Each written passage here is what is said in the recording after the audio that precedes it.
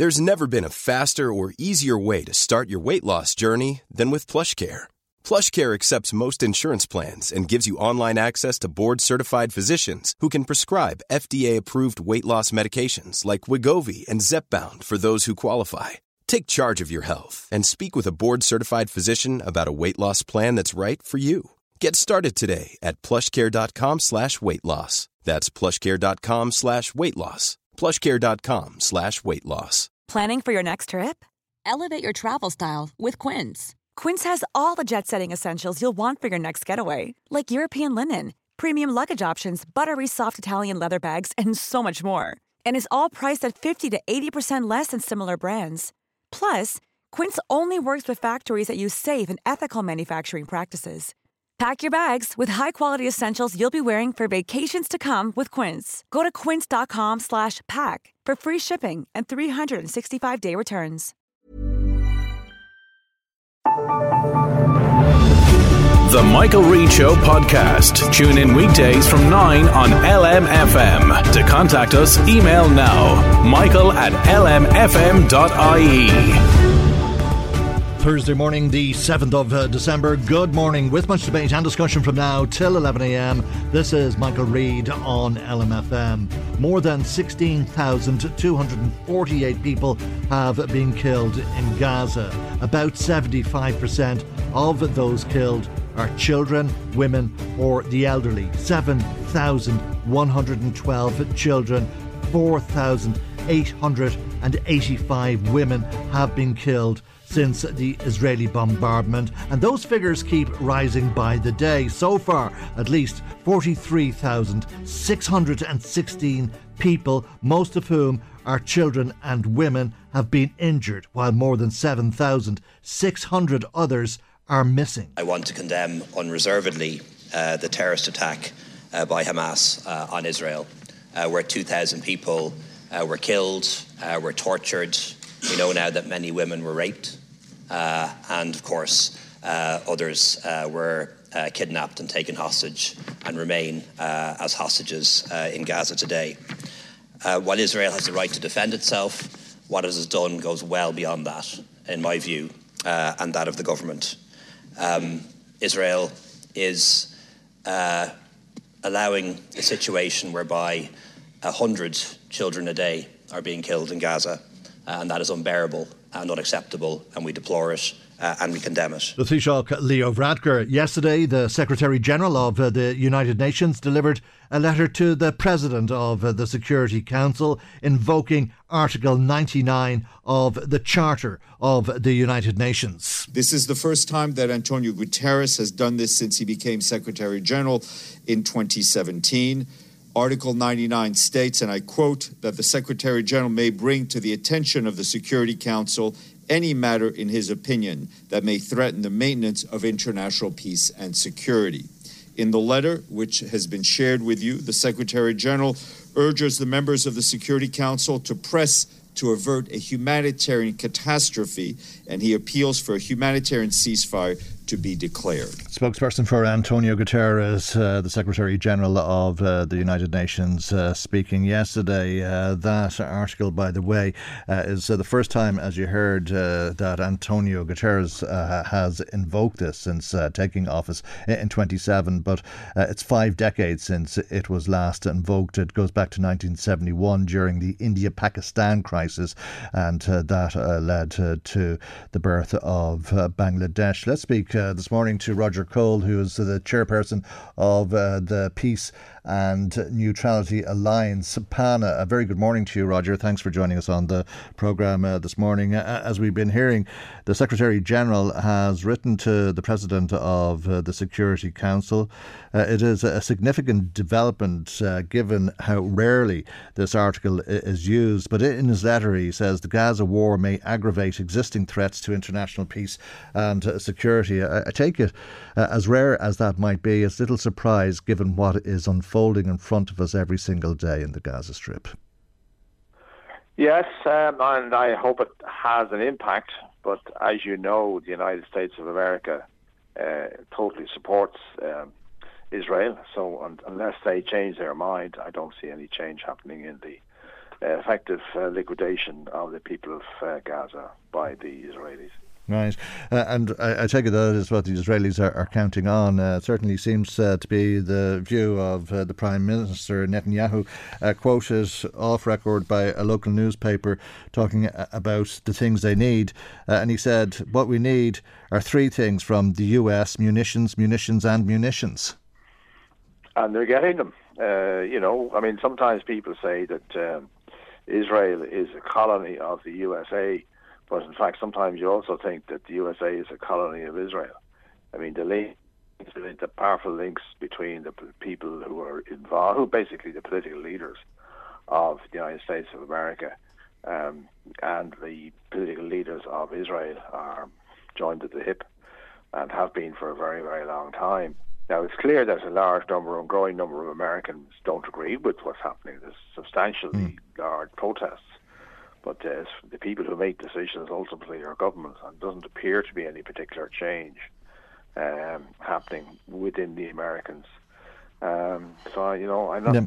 And not just the Americans. I mean, when you talk about whatever clout the United Nations has or the Security Council has, the last vote for a pause resulted in the United States, the United Kingdom, and Germany abstaining. Yes, the Germans, as you know, have been deeply involved in and supportive of Israel as well. Obviously, they feel somewhat guilty about the number of Jews they killed in the Second World War. But now they're sitting back and watching the Israelis do the same thing to the Palestinians, rather than saying, what we were against was a liquidation, not supporting you wasn't to do with what you were, but what you were doing. And you would have thought the Germans would think they would also now say, no, we're not going to keep on supporting the Zionists who are doing the same thing as what they did themselves, instead of saying, no, it's the act of mass murder is what we don't agree with. And they should not be passing. And don't forget, they have a lot of support in a lot of other European states as well. It's not just Germany. The bulk of the states of the European Union have a very similar views to Germany. We're distinct because we were invaded, conquered, colonized, and we had a famine. So there's a lot of self-identity between Irish people and the Palestinians that isn't necessarily shared with people all over Europe. But you'd imagine most people in Europe have some humanity in them, and if we're watching children die on this scale, it is completely inhumane. Whatever about the conflict, whatever about the motivations, whatever about the rights and wrongs, the 7,112 children who have been killed over the last 2 months did nothing on anybody. Well, this is unfortunate. Like as I said, in Ireland there is enormous support for the people of Palestine for all sorts of historic and linked memories of our history and their history. And that's why we're supportive of it. How widespread that is among people in the rest of Europe, but certainly not the governments. I always think that in cases like this there is a distinction between what the people of countries think and what the governments of countries think. They're not necessarily the same. And it would appear that what you just said about the German government is reflecting the views of the German government. And, the French, I think, government have changed policy, but, you don't hear that much support of Palestinians in many other countries. Spain, I think, is different, and is it Belgium, I think, is also supportive. But it's a relatively small number of countries that are actively taking a line similar to Ireland. Yeah, Luxembourg, I think, one of them. Luxembourg is another one, yeah. Are you satisfied with how the Irish government has responded? I mean, we're a very small country. There's very little we can do. The Irish government has been one of the most vocal critics of the Israeli attacks on Gaza, but there are many critics who say they should go further. Well, I don't know what people say when they say they should go much further. Well, expel the ambassador and... No, I don't agree with that at all. If there is to be a peace, the last thing you want to do is terminate any kind of... But by dismissing the ambassador, you're saying we don't want negotiations, we just want a war. And all due respect to the Irish Army, I really don't think it would do very much in a war if it started to go into war. No, it's crucially important that we keep to the concept of saying we need to end the ceasefire, and then we need to start proper negotiations. Yeah, or the occupied. That is the position the government is taking. Sure, I would support them on that. Position of diplomacy, the government would say. There were calls yesterday, as there are on a regular basis, for the government to enact the Occupied Territories Bill, this Francis Black Bill, which would prohibit goods from being imported from the occupied territories. Yes, but Francis has had that particular bill on, as a potential to do for some considerable time now. Yeah. And the government hasn't done it. No. But now is the time to show. Now is the time. That's exactly what this government should do, would be to openly and actively say, bring her up and say, yes, we will support the bill, put it on the agenda, and we'll vote for it. Yeah, okay.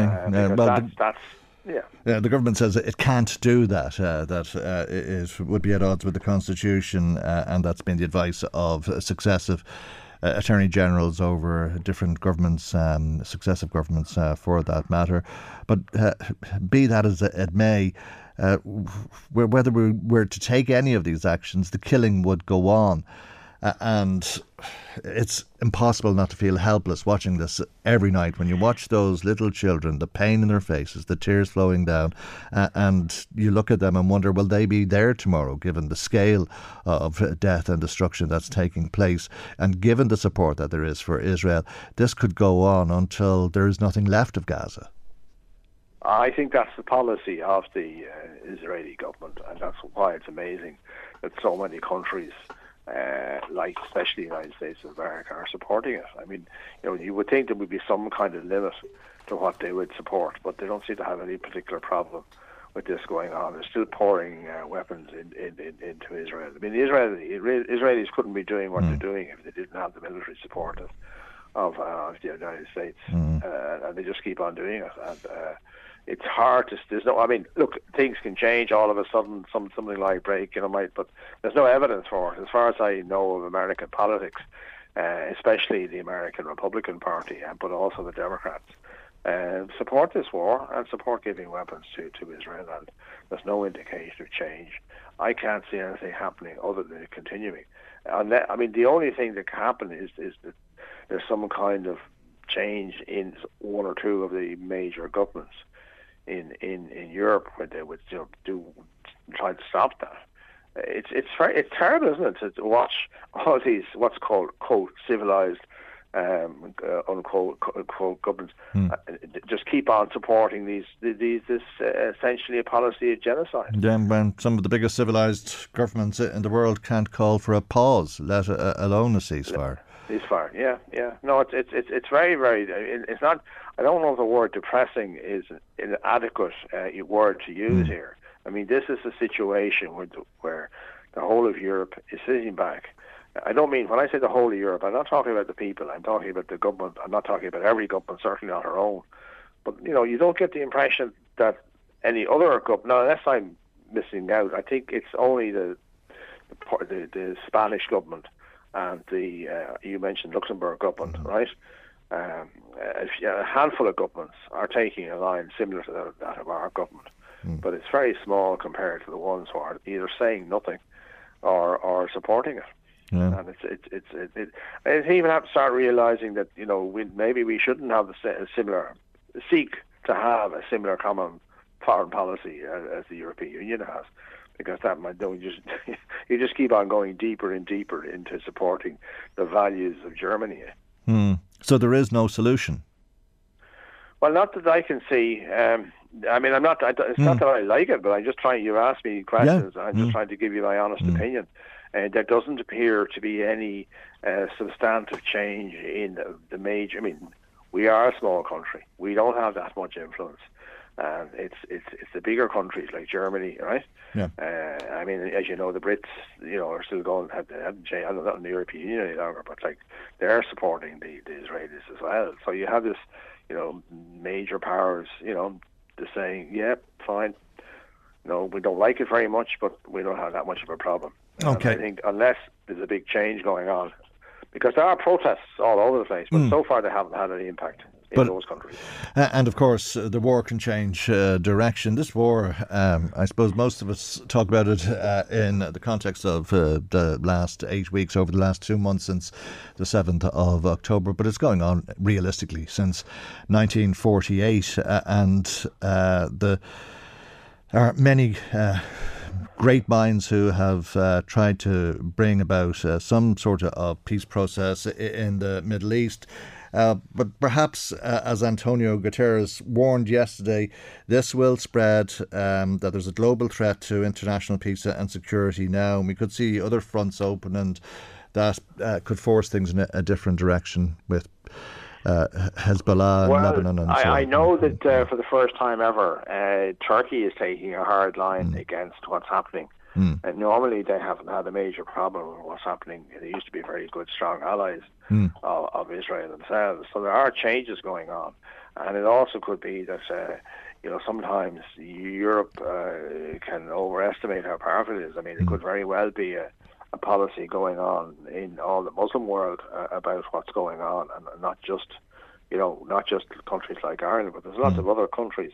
And the other big change is that a lot of countries that we thought were kind of, poor and backward aren't quite as poor and backward as all that since the last major wars in that area. And I don't know if it's else happening. Sure, but I don't know if it's a good thing or a bad thing. It's most likely a bad thing if other fronts open up and more people are killed, whether that's in the West Bank or in Lebanon, or if the Iranians get involved or something. But maybe that's what's necessary to bring this to a halt. Well, I would have thought the key country that's changed, or would appear to have changed policy, is Turkey, because the ruler of that country is not sympathetic to what's happening at all, and they have an army of 70 million soldiers, which is somewhat bigger even than Israel. So if you have interventions by countries of that nature, then even the Americans might have to think. I mean, they've sent in several big major aircraft carriers in order to say, you don't interfere with them, because if you interfere with them, we're going to be backing the Israelis. I mean, that's why they did it.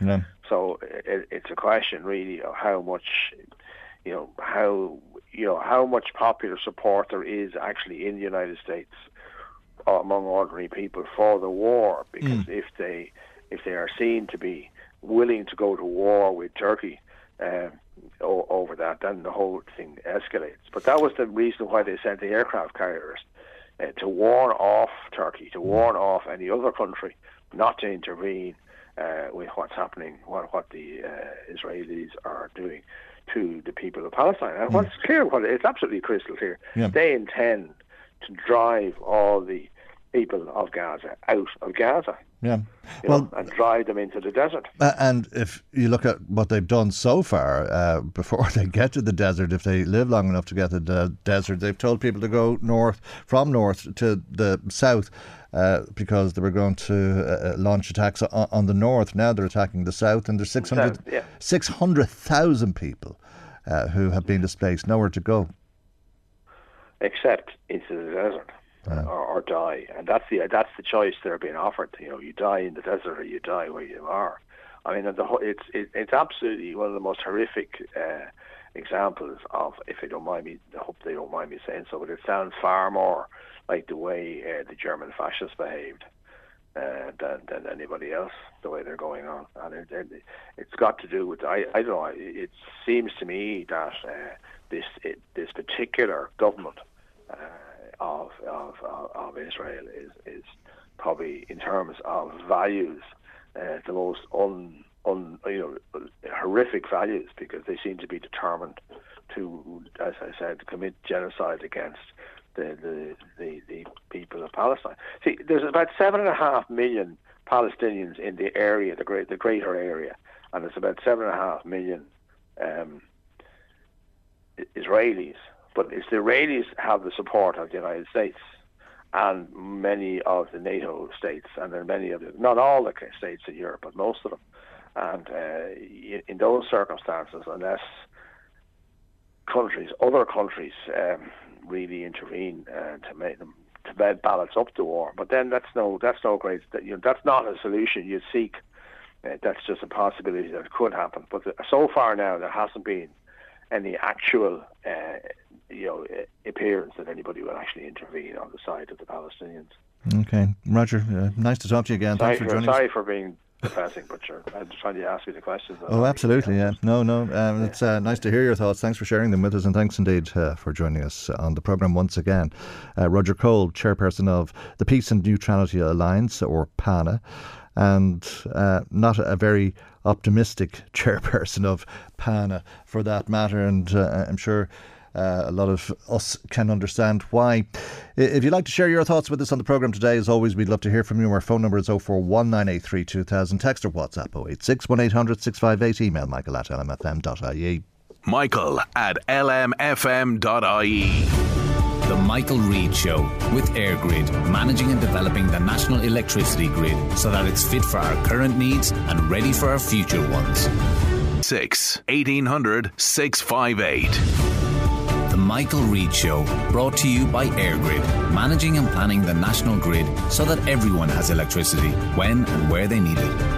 Let me bring you some of the comments coming to us this morning. Only a couple of comments in so far. Noel in touch saying, Michael, the slaughter of innocent civilians in Palestine will not stop until the Americans say so. And Tom says he'll be very interested to hear what Damien English has to say about the North-South interconnector now that it looks as though EirGrid are going to force their way onto local farmers' land, whether they like it or not. That gives us a chance to go back to some comments that came to us yesterday. We ran out of time and didn't have time to bring these to you, but still valid. Jimmy and Drogheda in touch about GAA Go and the GAA. He says GAA stands for the Grab All Association. The people who play any type of sport in Croke Park are the people who generate the income for Croke Park, not the executives who are paid such high wages. John was in touch from Navan as well to say that we are the best country in the world, as 2 weeks ago there was a €300 allowance for the fuel, a bonus on the fuel allowance, €200 of living alone allowance, double payments of child benefit, and then next week there'll be a double wage payment to all of the social welfare and pensioners for Christmas, not forgetting the 150 of the ESB bills for December. Michael, is it any wonder that people are flocking into this wee country of ours? He says. David in touch saying refugees that come in from war-torn countries is one thing, but we've people coming here from Europe. There's no war in Europe, but they still come here even if they're from places like France or Italy, and they're all branching into one group. Thanks for that. Indeed, of course, we have freedom of movement across Europe, and as any Irish person, you could move to Germany or to France or to I was going to say England, but they're not in the EU anymore, are they? But you could go to Belgium or any of the other European countries and claim the dole if you liked. That's just the way the European Union works. Or you could go over there and work and pay your taxes, whatever the case may be. Marion Trim says, isn't it time that our leaders stopped butting in on these wars? It's not for the Dáil to do. There they are sniping at one another. And so on when there's other issues. Thanks indeed for that. Betty Daly in touch saying, what is the biblical countries still living in King Herod's time and killing children? How much land do the Jews want now? We know they are a mean race, but this has gone too far. Thanks, Betty, for that. Indeed, for sharing your opinion with us. Now, yesterday, the Dáil was dominated by issues relating to immigration, and we'll hear much from the rural independence motion yesterday, which really caused a swift and strong reaction against the motion and indeed the independent TDs who tabled it. But what about our system of immigration? That in itself and the policies that we're using was questioned by Fianna Fáil TD John McGuinness. Policy on housing and providing accommodation for Ukrainians arriving here and for those seeking international protection is not working. Some would say it's not fit for purpose. And there are those that would describe it as a shambles and a disgrace. Those that arrive here are not being accommodated. Those local residents and communities are not being consulted. Business people that are involved in providing the accommodation are not being paid. Their applications are not being processed in an efficient way. And there's no answers from the department. In fact, the department doesn't reply to members of the Oireachtas here in an efficient way. Public consultation is represented by a one-page email to local TDs that raise questions on the matter. Deputy McNamara did a fine article in one of the national papers recently, and I believe that we need to have a debate on this. And what are you going to do to make the department more efficient and more responsive to local communities? That's Fianna Fáil TD John McGuinness, and I suppose you could say, who could argue with that? I respectfully disagree. In the past 2 years, 100,000 Ukrainians fleeing war have come to our country. Over 70,000 have been accommodated by the state. 14,000 Ukrainian children in our schools, 16,000 Ukrainians working in our economy, contributing, paying tax and PRSI. I know it hasn't been a perfect response, but I think when people look back on what we've done as a country in 10 or 20 years' time, they'll be proud of what we've done as a country, I believe. That is not to say that it's perfect, and yes, it can be improved. And part of the improvement is the creation of community engagement teams to talk to people on the ground, headed by Evelyn Byrne, somebody you'll know well, a former Fianna Fáil Lord Mayor of this city, and also staffing up the Department of Children, Equality, Disability and Youth, a department that was a relatively small department with very few staff only a few years ago. That's now a pretty massive department, and I think they're doing a great job. The Taoiseach, Leo Varadkar. Call Michael now, 041 983 2000. The Michael Reade Show, brought to you by EirGrid, managing and planning the national grid so that everyone has electricity when and where they need it. On New Year's Day, you will introduce a second road toll increase, the second in 6 months. Of course, government started kite flying about this during the summer. I want to say that I think it's madness that you would go ahead with this increase. People rely on the roads to get to work, to bring kids to school, to attend medical appointments in different parts of the country. In particular, people from more rural areas don't have an alternative as of yet to private transport or the use of a toll road. So Taoiseach, at a time where the cost of living is really hurting families and indeed business, this is not a time for such a hike in road tolls. So I think a bit of common sense is required here. And can I ask that you ensure that these toll increases set for January don't go ahead? Sinn Féin's Mary Lou MacDonald putting that question to the Taoiseach Leo Varadkar. The toll increases are linked to inflation. It's part of the contracts that we have with the toll operators, in some cases the companies that built the roads. We have done a deferral in the past, paid for by the taxpayer, but that's only something that can be done on a temporary basis. If it is Sinn Féin's position that you're going to breach these contracts, if you become Taoiseach, you should say so, because that would be a significant matter legally and would probably open the country to very significant compensation claims at the expense of the taxpayer. So I think it is important at some point that you clarify Sinn Féin's policy on this, because there are lawyers listening to what you say in a way they didn't in the past, Deputy, and your words can really cost this country money. I don't think you have to read too much between the lines there to hear what the Taoiseach is saying, and that the tolls will increase on the 10 tolled motorways from the 1st of January by about 20 cent for motorists. It'll be an increase of 30 to 50 cent for trucks. Let's speak to Ger Hyland, who's president of the Irish Road Haulage Association. Good morning to you, Ger. Thanks for joining us on the programme this morning. What is this going to mean for your members? Sorry? What will this mean for your members? I've seen estimates that it could result in additional outgoings of about €500 over the course of a year. That is correct. And as members of our association, we can't take these additional increases on the chin. It has an inflationary cost to the country. The excuse that TAI is using for putting up the tolls is that it's in line with inflation. Inflation is now brought under control again, so we don't see any need for this. The volumes on the toll roads have increased by 22% in the last year. So they're getting significant increases in their revenue from volumes alone. If you take the M1 toll booth, from 5 o'clock in the morning, our members are held up for up to 10 minutes going through that toll at times.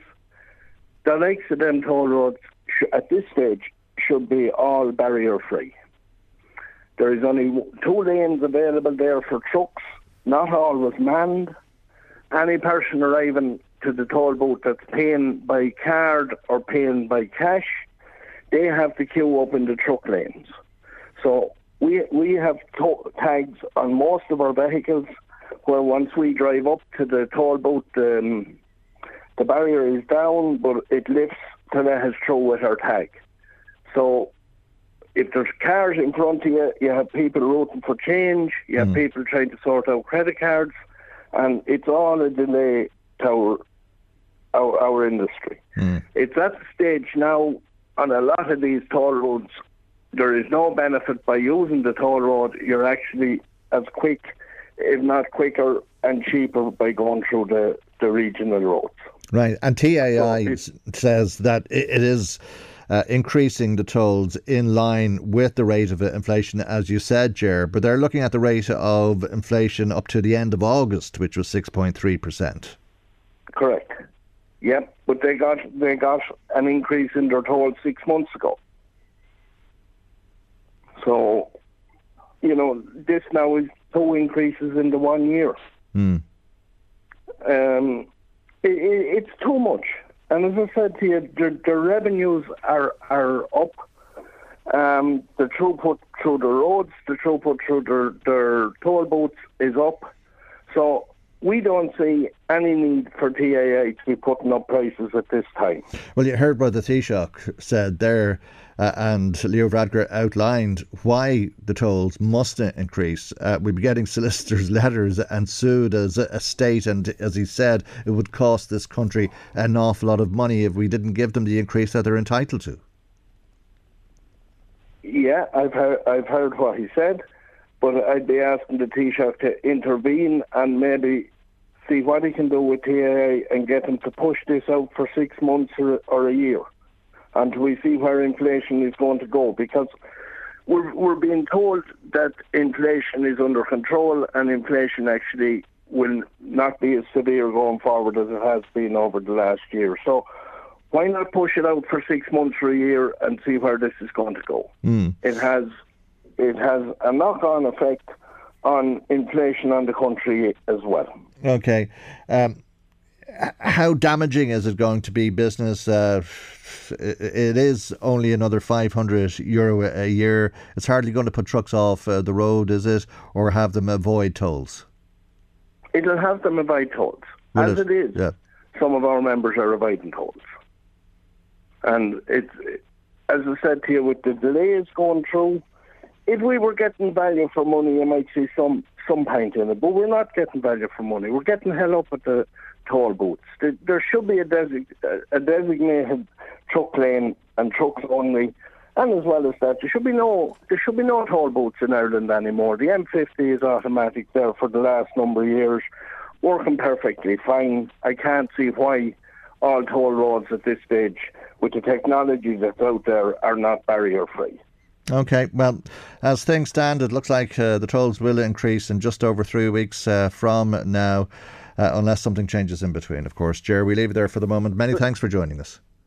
Thank you. Thank you indeed. Ger Hyland, the president of the IRHA, that's the Irish Road Haulage Association. Call Michael now. 041 983 2000.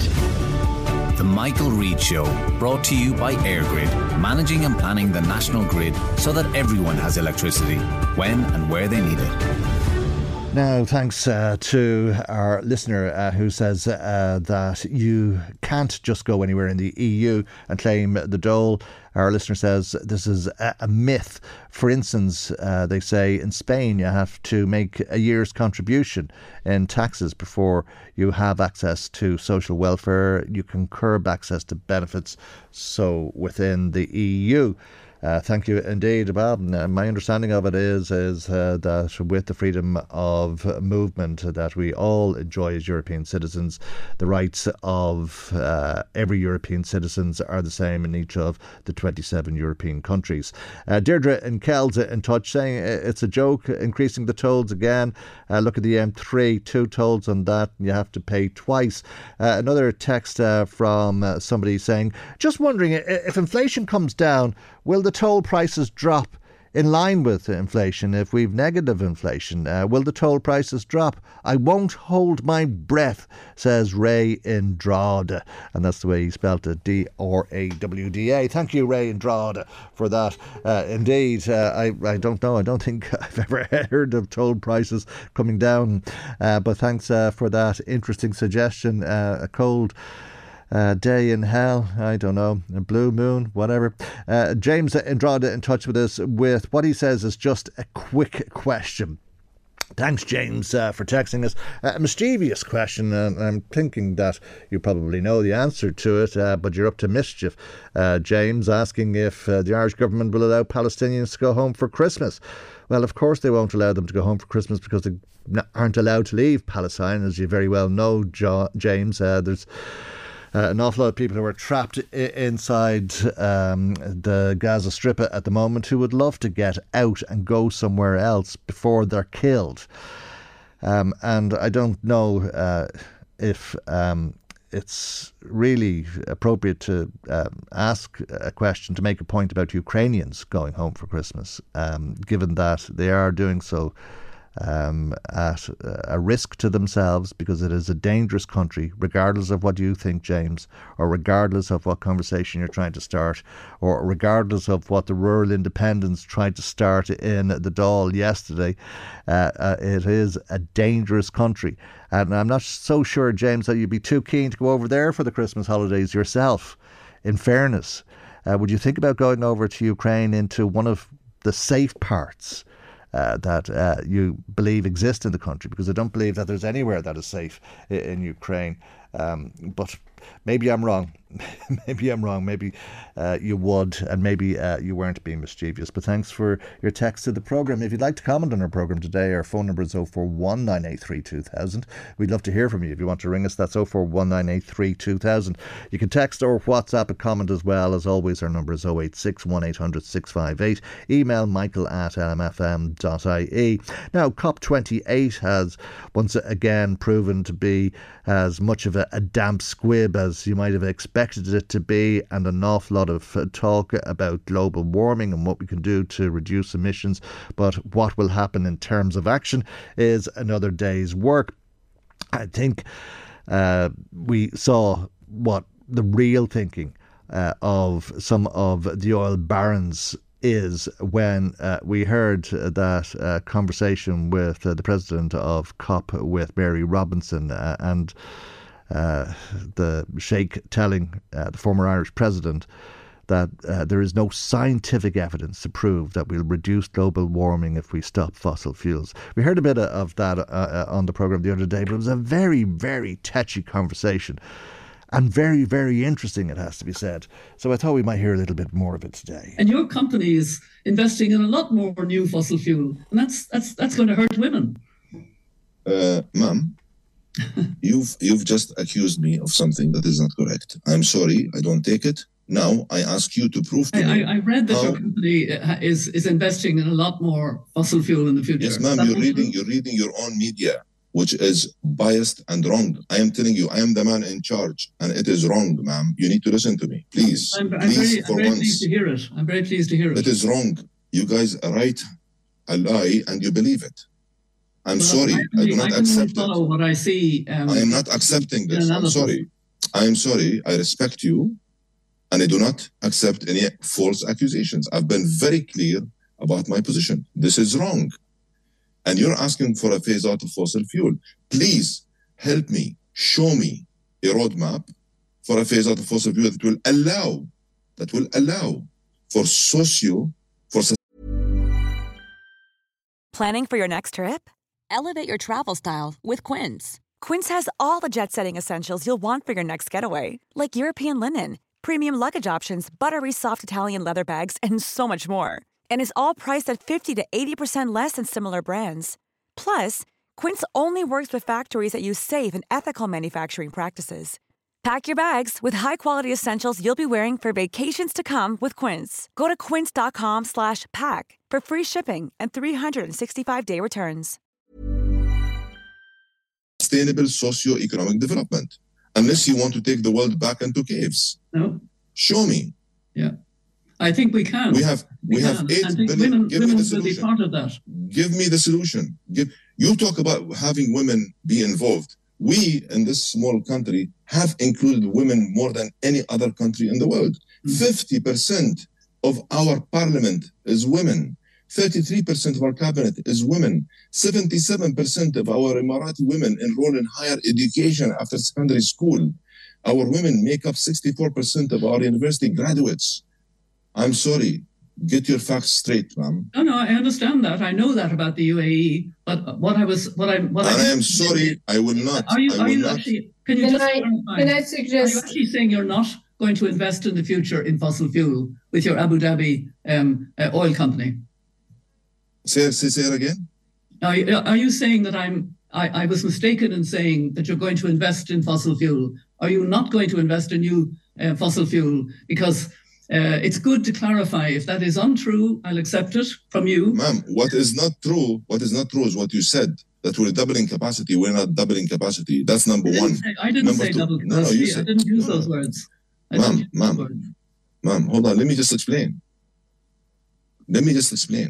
The world will continue to need energy sources. We are the only ones in the world today that have been decarbonizing their oil and gas resources. We have the lowest carbon intensity. We are 7 kilograms. I have not heard you talk to the Norwegians or others the way you talk to us. Time has come. Mary, time has come for you to speak. I don't accept that I'm selective. I talk to the Norwegians, I talk to the US, the elders talk to everybody across the board independently. But I'm glad that you're taking part in this discussion because you have such a role as president. If you can encourage that this because I'm not a hypocrite. Because I'm not a hypocrite, and I am not shying away from any facts. I am here talking to you just like I did in China. Yeah. And I told you exactly you need to get your facts straight. Right, one of the more memorable events from COP28, Mary Robinson, former Irish president, doing us proud, I think it's true to say, in conversation, if you can put it that way, with Sultan Al Jaber, the president of COP28 there. Now, thanks to Tony in Louth, who's texting us once again today, saying, Michael, sometimes I think you are deliberately misunderstanding text to suit your own ends. The person who wrote in about the movement of people to this country was, of course, not talking about Europeans who have the right of movement. They were talking about the same point I made yesterday in a text which you only read a very small part of, and not the bits you didn't like, and that was about refugees and migrants already in safe countries in Europe moving into this country because of what they have heard. What have they heard, Tony? And how do you know what they have heard? And if we were to give a platform to that opinion, which is not based on any fact that I'm aware of, would that put anybody in danger? And I think that's the answer, or I think that's the answer to the question that you're putting. I'm trying to understand the question, but I think that's probably the answer to the question that you're putting, that we don't want to put anybody in danger, and we hope that you don't want to put anybody in danger, and we hope that you're not trying to say things that will lead to hatred of people or resentment of people. Tony goes on to say, and I'm happy to read this, Tony. He says, we're unfortunate. This will be interesting to listeners. He says, we're unfortunate that unlike other local radio stations around the country that give fair coverage of all opinions, I'm sure we in the North East are subject to the censorship of a man who has a very deep-seated idea of his own for reasons of his own personal experiences, as alluded yesterday. This man, by the way, is me he's talking about. But that should not be let stifle the debate and views of listeners, just like what happened in Leinster House yesterday. It seems in general people in positions of power, either in government or in the media, are determined that the other point of view will not be heard, says Tony in County Louth. Thank you very much indeed, Tony, for your text as always to the programme. We'll be speaking with Damien English in just the next couple of minutes about EirGrid's plan to proceed with the North-South interconnector, how they're knocking on people's doors and making offers. Some would say offers they can't refuse, and how this has the support of government. If you want to comment or put a question to Damien English, which you may do given Damien English's staunch opposition to this project in the past. The Michael Reade Show, brought to you by EirGrid, managing and planning the national grid so that everyone has electricity when and where they need it. Well, as you know, EirGrid have been knocking on people's doors, offering substantial amounts of money in return for the landowner's permission to construct cables and pylons, which will result in the North-South interconnector, a major upgrade of the electricity network. But some people aren't happy. Let's speak to local Fine Gael TD for Meath West, Damien English, who's on the line. Good morning to you, Damien English. Thanks for joining us on the programme today. I'm sure you've heard from local farmers and landowners who aren't happy that EirGrid is knocking on their door. Good morning, Michael. Thanks for having me on. Yes, Michael, look, certainly there's been a lot of discussion around this over the last couple of weeks. EirGrid's initial letter of offer, sent out to all the landowners and people associated with this, and then there's a follow-on call. I've heard from a number of families and farmers who've had visits, all right. And so far, people, they're having the conversations, they're reading the documents. I have to say that the process, while none of us might like pylons or what's going to happen here, if it does finally be developed, this part of the process, I think are going about it in a fair and approachable, the correct way. would have issues with how EirGrid did their business at the start of all this many years ago. But this part of it, I've heard different versions. But so far, anyone I spoke to have said it's been polite, it's been courteous. Most people are saying, no, not interested and move on. So, that's all I can report so far. But I can't say I've spoke to hundreds of farmers. I haven't done this one just yet. And what do you make of the complaints from landowners who are telling us EirGrid is ignoring their expressed wish in writing to negotiate with the campaign group, NEPPC, on their behalf, that they shouldn't be knocking on their door? Yeah, well, then I think it's up to those who have that view to reaffirm that position. Because I understand that, that the farmers and landowners and many people signed those letters for NEPP, who have done great work on this many years ago. So it probably just need to reaffirm that and be very clear with anybody visiting them or calling them that to engage through NEPP. I think it's appropriate for EirGrid to ask and to write. They can do that, and it's also appropriate for people to say, no, we don't want to. We'll talk to you through NEPP. I don't see what the issue is there. I think that what's very clear to me and what's important is anybody that's been approached on this, no matter what their views are on this, should consult, should get advice, should get legal advice, and EirGrid would pay for that. And they can also go to NEPP for advice, or I'll talk to anybody, but they should certainly not feel that they're under any pressure from any side. They should be able to negotiate and talk freely and calmly to anybody and in a respectful way, which is important. And I have to say, in fairness to Pádraig Riley, he's always said that as well. And I haven't heard all his issues with you, Michael, over the years, but he has always been respectful in terms of the process as well. And that's correct. There's no need for people to feel threatened here in any shape or form. That's not the approach anybody should take. Would you ask EirGrid to back off? Because people are saying they are feeling threatened. In particular, we're hearing from elderly people who say they've had cold calls. They weren't expecting them. In fact, they had made it known to EirGrid they didn't want them knocking on their door. Michael, I'm going to be honest with you. I have not had that communicated to me by anybody that they felt threatened. are concerned. So I'm just being honest from my point of view. You have other stories, and I've seen the letters Airgrid have sent out. I've spoke to people who've had visits. Nobody has relayed that to me. They told them they weren't interested and so on, but nobody told me they felt threatened, and I'm being honest about that. Okay. There's no stopping this project now, is there?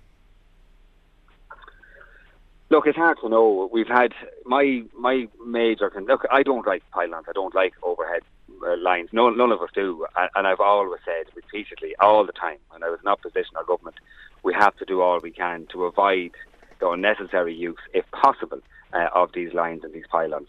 We've been through 15 years of planning applications, judicial reviews, court cases, 4 or 5 reviews and so on, and we seem to be still back to the same position. I don't like that, but I have to also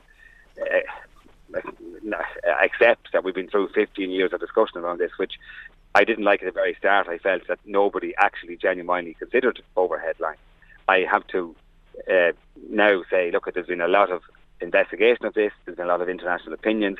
We all, as local residents, have different opinions, and none of us want them because they're around our houses. But there's been a fair bit of discussion around this. As you say, is it inevitable? I don't know. It's come through all the stages. Airgrid now, with ESB networks, are moving to construct. There's probably a long road to go on this, yes, but it does seem to be moving at pace now. In terms of, sorry, if I say at pace, I don't mean the construction, I mean the next phase. They're going to be moving on. Okay. How do you feel about the government deciding to proceed? Well, as I said, Michael, I mean, from the very start of this, when this was first muted back in 2008, even though it probably was been talked about in 2007, but people, I didn't know about it and others didn't, but I'd say it might have been in some channels. But certainly in 2008 was the first area meetings we've been involved in this. And at the time, I certainly felt that it wasn't done properly by Airgrid. I think Airgrid will have to put their hands up on that. We spent many years in and out of DAG committees, reports, experts commissions and so on. And still it comes down to Airgrid as the main promoter of this, saying that they don't believe the underground option gives them the security and reliability they need. I know there's also the issue around cost. I've always tried to say, right, part the cost. Can this be done? And at many of my meetings over the years, I've said to many experts and Airgrids and everybody else, guys, if money wasn't an issue, if we wrote you the cheque for all you need, what approach would you take? And they still insist that they have to go to overhead lines. I mightn't like that, but I've always said, and from my very early correspondence with anybody, that we have to try to prove the case against that and prove that it is possible. And we still have not secured that or won that. Governments of the day very clearly do not direct any infrastructure developer what route to pick, what site to pick, or what technologies to use. I mean, Pat Rabbitte was very clear on that back in 2012, and I did ask him to bring in experts, which he did at our request, and he did do that repeatedly. But it was signed off on by the Cabinet to proceed. No, but the point remains the same. The government could have decided otherwise, and that's what I was asking about, was the government decision to... No, that's where I disagree, Michael. That's where I disagree. The government have said we want to have an all-island grid, we want to be part of the single grid throughout Europe, and that's really, really important for this country, really, really important for all of us in our communities and for our jobs. The issue is then, what technology do you use? And I think you and I have debated this before. I don't believe that's the appropriate decision for Cabinet. Cabinet have to put in place the policy for this to be built. You have then your technology companies, your developers like Airgrid, ESB. That is down to them. So they have to bring that through the process. Do you accept that you lost the argument with Airgrid, that people have lost the argument with Airgrid, and do you accept that the government has made the right decision? Do you agree with the government decision to proceed? So I do. I mean, hands up here. We have lost so far the argument to convince the promoters of this to go underground. We've lost it in the courts, we've lost it in planning, we've lost it in committees, international experts. When I say we've lost it, we haven't. They've still are promoting an overhead line. That's what they've got planning for. International experts have come in and given their views on that on a number of occasions. And I've sat down with every minister, Eamon Ryan, Richard Bruton, Dennis Nafton, Eamon Ryan again, who has Pat Rabbitte at this stage, to discuss this, debate this over the last 15 years. I repeatedly asked them to look all over Europe what everybody else is doing, and it keeps coming back to me that overhead is still the preferred choice in the majority of cases. So it's not the case that Airgrid are doing something different than everybody else. Now, I would rather an underground. Of course I would. Why wouldn't I? It's through my home parish. it affects my neighbours and my own family, so naturally. But I also have to accept there's a process in place there, and we have failed to win of that process, and the project is moving on. Cabinet have noted that, Cabinet have sanctioned that the grid has to be connected. Nobody disagrees with that. It's how you do it is where the issue is. Do you expect people to forgive you for having lost that argument, and indeed anyone who stands for Fine Gael in the local and European elections or in the next general election, given how so many people would have voted for Fine Gael under the impression that Fine Gael would have made this project go underground? I think, Michael, I'm going to have to absolutely disagree with you on that, because I am probably the only politician that stood at every meeting, that stood at any door, that wrote letters, absolutely always been very clear that I could not promise that this will go underground, that we were not saying that as Fine Gael in opposition or in government. What I did, I've always committed to, that I would go to the ends of the earth to try to prove the case that it could go underground. I've never once promised it or said it, but I've said I would work my ass off to try to prove the case, because in my gut, I didn't believe it was properly analysed 15 years ago by non-Fine Gael governments. And I've done that for the last 15 years, and I will continue to do it. The technologies are changing, but I think you're being absolutely wrong or unfair to say that I have ever given the impression that this would just smoothly go underground. And I want to say, Michael, I've listened to other parties telling meetings, we'll put it underground. Well, those parties haven't stopped it anywhere else. And those same parties, and I've heard people saying, oh, I'll stop it, and so on. Well, they haven't stopped it anywhere else. If it was that simple for a politician to stop it and put it underground, it would be going underground. But it's not simple. It's a technical argument around technologies and planning process and proving the case. You're going to spend hundreds of millions on a grid connection. Will it work? Is it reliable? Is it safe? And on that respect, I'm saying hands up. I haven't won the argument, but that's not a political argument. That's a technical argument around engineering and technicality. So they're different things. It's not a case of forgiving me, and I take issue with your language, but I understand why you're putting it. In what way do you take issue with my language? Asking people to forgive me. I'm not the engineer with the technology. I make political arguments, political decisions. I represent the people, and I have done that to the best of my ability. Yeah. Me or many others haven't convinced the system to go underground. I don't understand why you would take issue with the language, given that that's the way I believe a lot of people feel, that they voted for Fine Gael on the basis that they believe Fine Gael would represent them. And as you know, this has been one of the most important political issue for so many of your constituents over the last 15 years or more, as the case may be. And there has been disappointment. Not only that, but there are parties, Sinn Féin and Aon too, who you'll face in the elections, who will tell people that they'll put it underground. And I'm wondering then if there'll be a case of forgiveness for Damien English and Fine Gael. It seems reasonable to me. So Michael, two things. Why it's not reasonable is you're giving the impression, I don't know where you're getting it, that at some stage Fine Gael said they were underground. And I am crystal clear.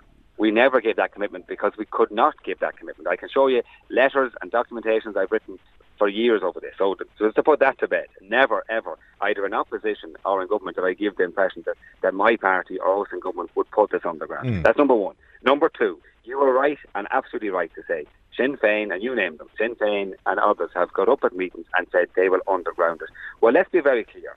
They didn't do that on the other half of this project in the north. If they really believed that and they wanted to stop this, they could very easily, because their system is different in the north, they could have stopped this project. They could have, and they didn't. And I'm not convinced, if I read Sinn Féin's manifestos over the years, that they also say they're underground either. So I have to be honest here, Michael, Sinn Féin are being dishonest when they say they will underground this, just like that. In the north, EirGrid's equivalent, Sony, got the permission, I think, of half of the landowners, and they've gone to the courts to gain access to the other half.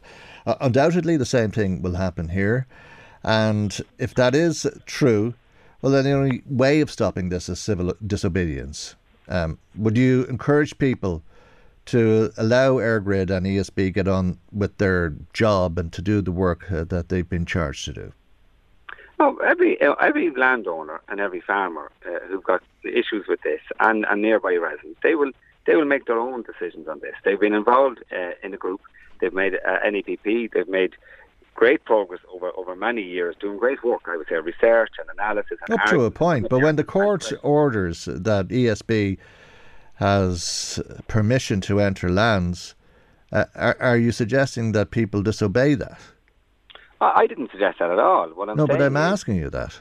Yeah, well, that's probably quite normal in all these projects, and it looks like that this is where this is going to go into the court. So let's see when each time. But I would always say to people, always work the process, respect the process, take the legal advice, check your rights, and operate in a respectful manner. You know, Michael, where I stand in those situations, and I'm always very clear on that. Okay. But anybody should take legal advice, and I'm happy to sit with anybody in anyone's home to talk through this and explain where I see their rights, their responsibilities, and everything else. No issue with that whatsoever. You don't need every week. You don't need legal advice on this. If ESB turns up with a court order to enter your land so that it can construct a pylon or two and cables, well, they have a right to enter your land, and at some stage they're going to stop listening to your objections, and an Garda Síochána will be called, and the guards will have no option but to arrest people if they're blocking ESB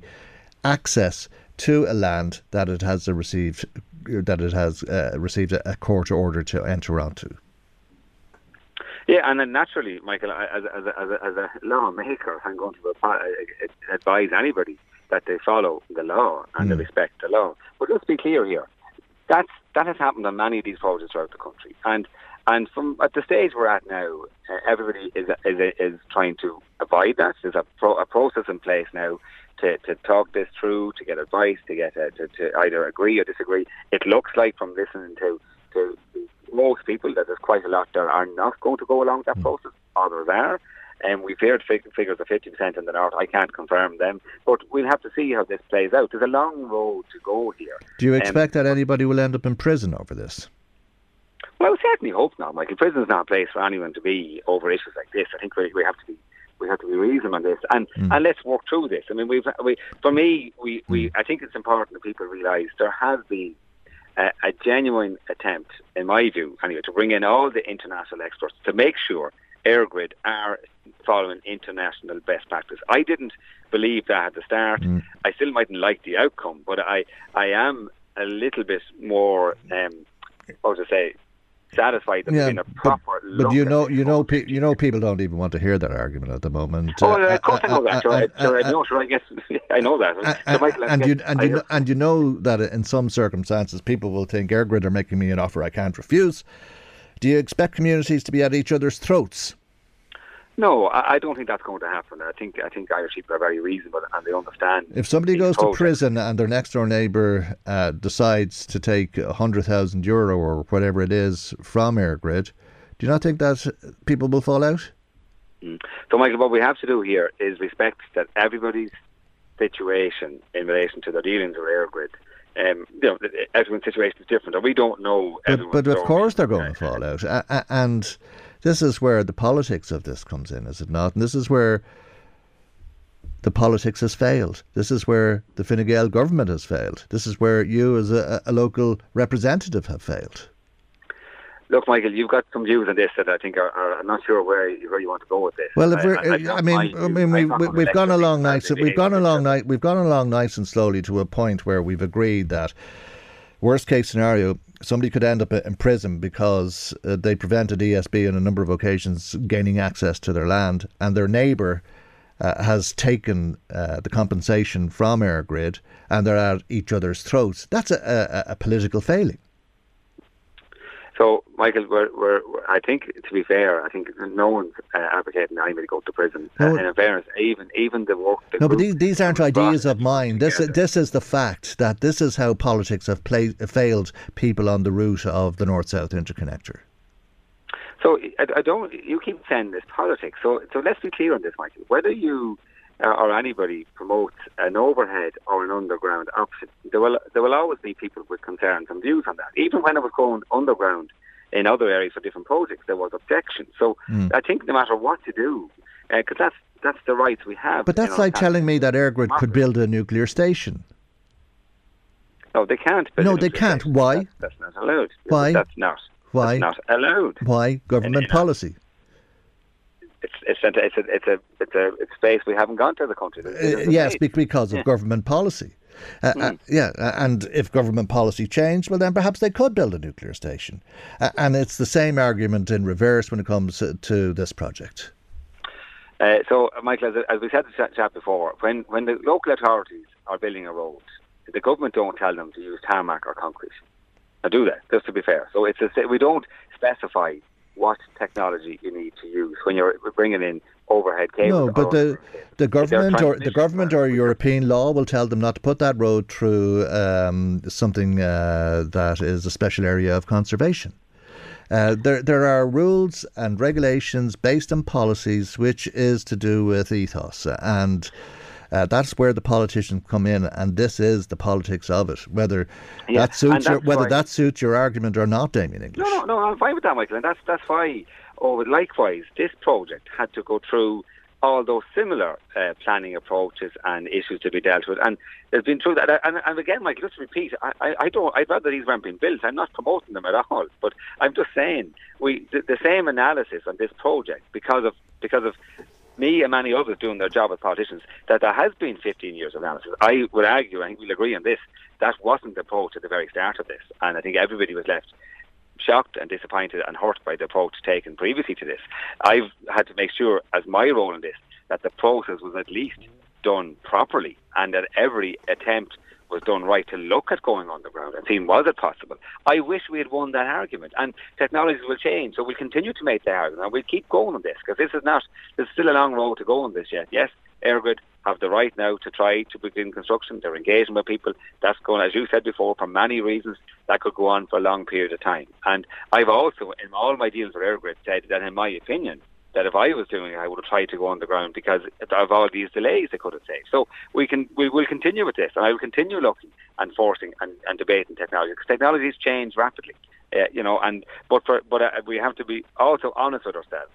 At this moment in time, the norm in most countries is still to go overhead. I don't like it personally, no one likes it, and we should do all we can to avoid it. But it is still the international best practice that the abuse is to go overhead.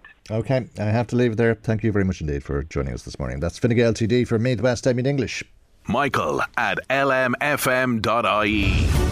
The Michael Reade Show with EirGrid, managing and developing the national electricity grid so that it's fit for our current needs and ready for our future ones. The MOOCs 1800 658.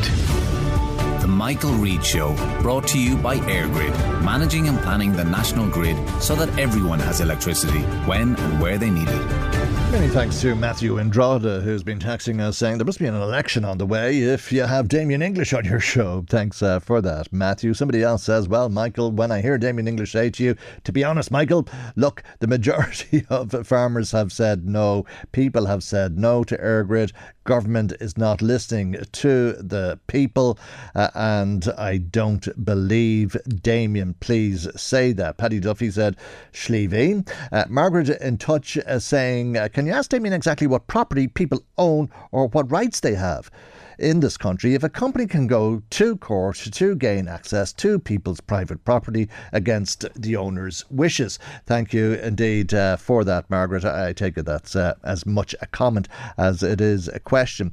Mary says, would EirGrid not be better off if they stopped offering money to people, or the idea of taking people to court, or worse still, jail?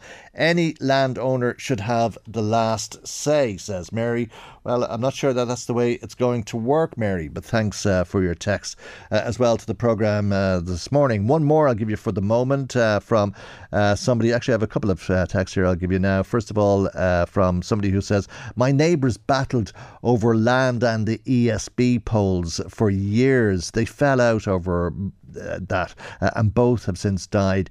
The land and the poles are still there, and it's no one's land, but it'll always be there. Thanks indeed. You can get very bitter disputes in families about land, and there is no doubt about that. I think there's trouble brewing in terms of communities being divided. I think that's one of the fears that the campaign groups and some politicians have been expressing about EirGrid going ahead with this project, that communities will be divided and at each other's throats. Hopefully not. Time will tell. John Conlon in Ballymakenny says when it comes to the increase in toll prices, everybody should avoid the tolls and clog up the towns and villages. Then the government will listen. Thanks, John, for that. I guess we'd think about doing that if we had the time to do it, which is why we always want the shortest route possible. And there are, of course, all those alternative routes which bring you through the clogged up towns. If people don't pay the tolls, that's the result. And I think that's what the hauliers were warning us of this morning. Anyway, look, I'll come back to some more comments if possible, but I want to bring you some clips from the debate on immigration, this rural independent debate on immigration, how it was allowed to be debated in the Dáil is hard to believe, given the comments of many of the politicians who took part in that debate, saying it was very divisive, it was racist, and that it really was something that was fueling the far right. We'll hear some of those comments after that. Go talk to an Afghan man or a Syrian man in international protection accommodation. Ask them what government suppression of discussion looks like. No one's trying to silence you. Wouldn't mind silencing Danny's phone every now and again, but I tell you, beyond that, there is no attempt to silence anybody. I'm always willing to engage in discussion and engage in a comprehensive debate about the issues of migration in this country. But let me say, what you've presented us today, that adds nothing to that discussion. You've placed most of your focus on the issue of international protection in the system, and I think it's important that we remember the origins of that system. It was put in place to deal with the shameful legacy of Jewish refugees being turned away from country after country during the Holocaust. And Ireland closed its doors at that time too, along with other countries. And what international protection now means is fairly and humanely examining a claim for asylum, sheltering and supporting people while that claim is being assessed, and giving people the right to stay here where it is adjudicated that that right needs to be provided. The Minister for Integration, Roderick O'Gorman, nobody was particularly impressed with the motion from the Rural Independent Group, which comprises of Matty McGrath, Richard Donoghue, Michael Collins, the Healy-Rae brothers and Carol Nolan. All rural independent TDs. This is what the Minister for Justice had to say about their motion. As a nation that over centuries saw so many Irish people emigrate to find safety or work, the Irish people understand what it means to be a migrant and know how much Irish emigrants contributed to the social and economic fabric of the US, the UK, Australia and so many countries around the world. I would agree with deputies across the House. I think we should be able to have an honest debate or discussion in these houses, particularly as we've seen in recent days what has happened when the mistruths and the lies of the far right spread. We are a tolerant, we are a fair and a welcoming country, and those that seek to promote division and hostility do not speak for us. They seek to promote the division and the discrimination that Irish people faced abroad in past decades alongside people of colour when they were told no blacks, no Irish need apply. Their sectarian and racist bile seeks to deny the dignity of men, women and children. We all know that the far right want to spread fear. They want to turn our communities against one another, and we cannot allow this divisive tone and language to enter our politics.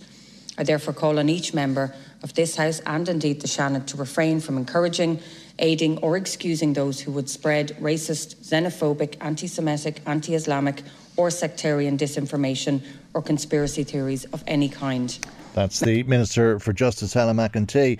As I said earlier on, I'm not sure why this motion was allowed to be debated in the Dáil, given the opinion of so many politicians and indeed, as we've just heard, there are two government ministers, that it was divisive at best and could lead to a rise in the support of the far right and anti-immigrant sentiment.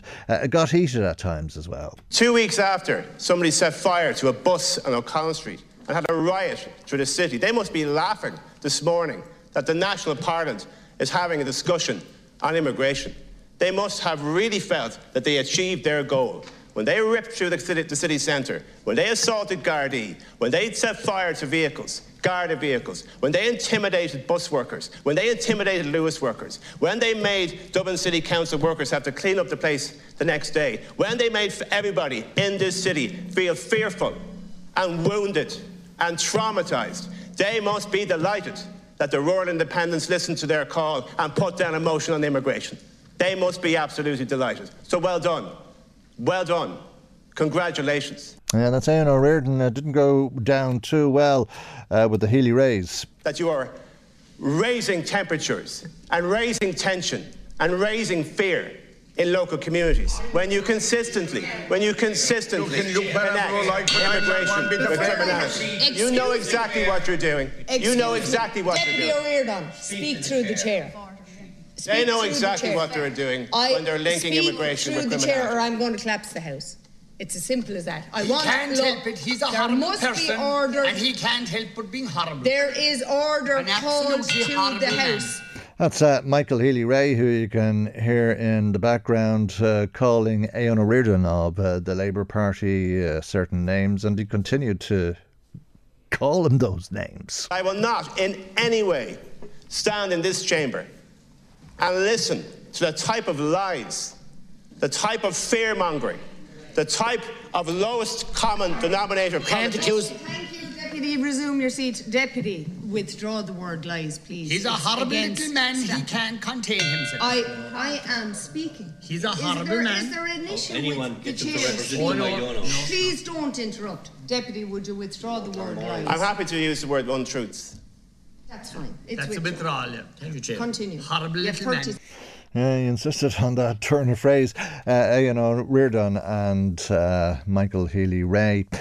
Reade Smith had this to say on behalf of People Before Profit. The late, great Shane McGowan will be laid to rest on Friday, and no doubt Matty McGrath will be at his funeral.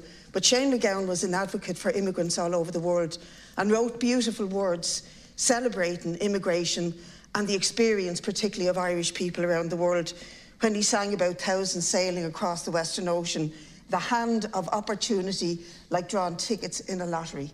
And that is what it's for. That's exactly what it's like for immigrants who want to work, who want to contribute to society, who move across the planet because of war, persecution, discrimination, and increasingly the impact of climate change. So get used to it.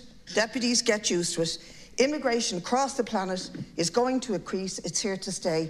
And we have to respect those people who want to come here, work, contribute to society and develop as real human beings. Reade Smith. The rural independents were criticised from all sides of the House. There is a conversation that has taken place in every community, possibly around every dinner table, and we know that some of that conversation has been influenced by distortion, by exaggeration, and in some instances downright lies that have been disseminated by what can only be described as nasty actors, particularly online.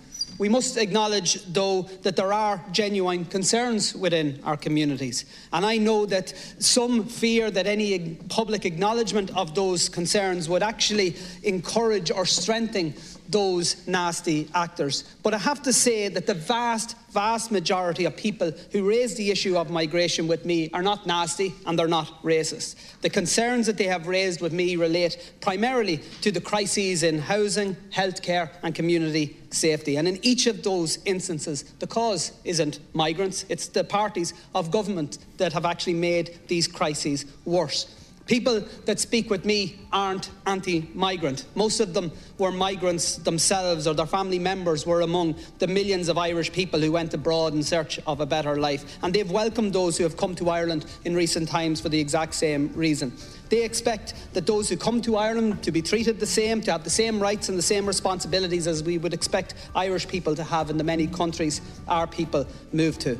Sinn Féin's Matt Carthy. I wish we'd more time to bring you more of that debate, but we don't. And God willing, we'll see you for our next programme tomorrow morning at 9 a.m. right here on LMFM. Good morning. Bye-bye. Listen back to the Michael Reade Show podcast on lmfm.ie or the LMFM app. The Michael Reade Show with EirGrid, managing and developing the national electricity grid so that it's fit for our current needs and ready for our future ones. The Michael Reade Show podcast. Tune in weekdays from 9 on LMFM. To contact us, email now, michael@lmfm.ie.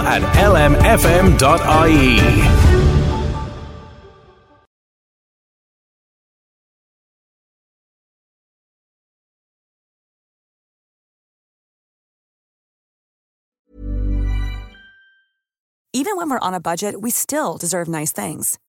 Quince is a place to scoop up stunning high-end goods for 50 to 80% less than similar brands. They have buttery soft cashmere sweaters starting at $50, luxurious Italian leather bags, and so much more. Plus, Quince only works with factories that use safe, ethical, and responsible manufacturing. Get the high-end goods you'll love without the high price tag with Quince. Go to quince.com/style for free shipping and 365-day returns.